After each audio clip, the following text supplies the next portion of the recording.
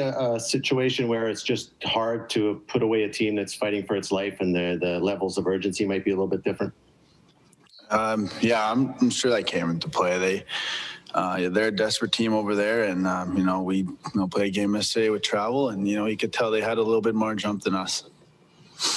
You're going to get a lot of this down the stretch. You got some more with Calgary, some more with Montreal. Vancouver is technically still alive. I mean, that's good for you in a sense to temper your team down the stretch.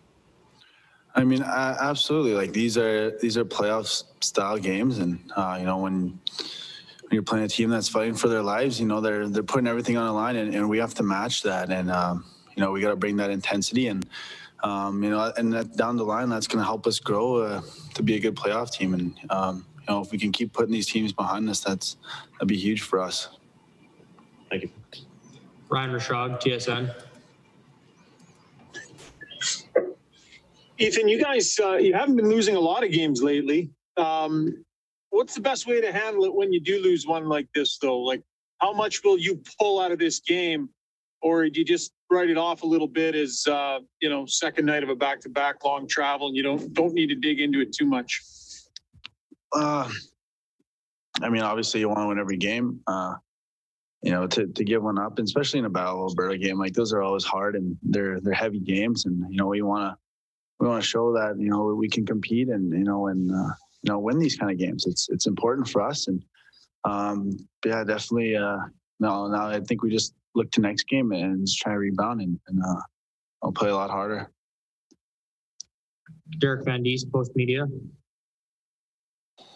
Hey, Ethan. I just want to ask you about that first goal. It looked like Leon kind of played that puck a little further than you were expecting. How did you see that first goal? We try to make those short chair passes, and sometimes a breakdown happens. And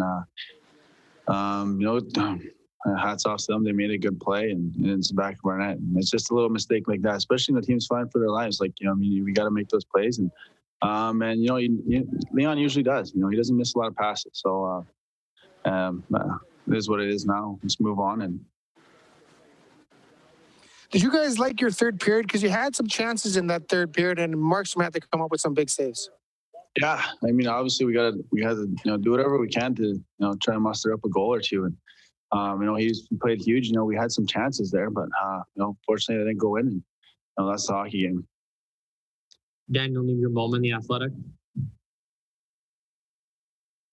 Ethan, the first period went by without any penalties, all 5-on-5, and then there was kind of a string there where it was penalty after penalty, and it went down to a 3-on-3 at one point. Did you guys find it kind of difficult to kind of midway through the period to get into the flow of the game a little bit?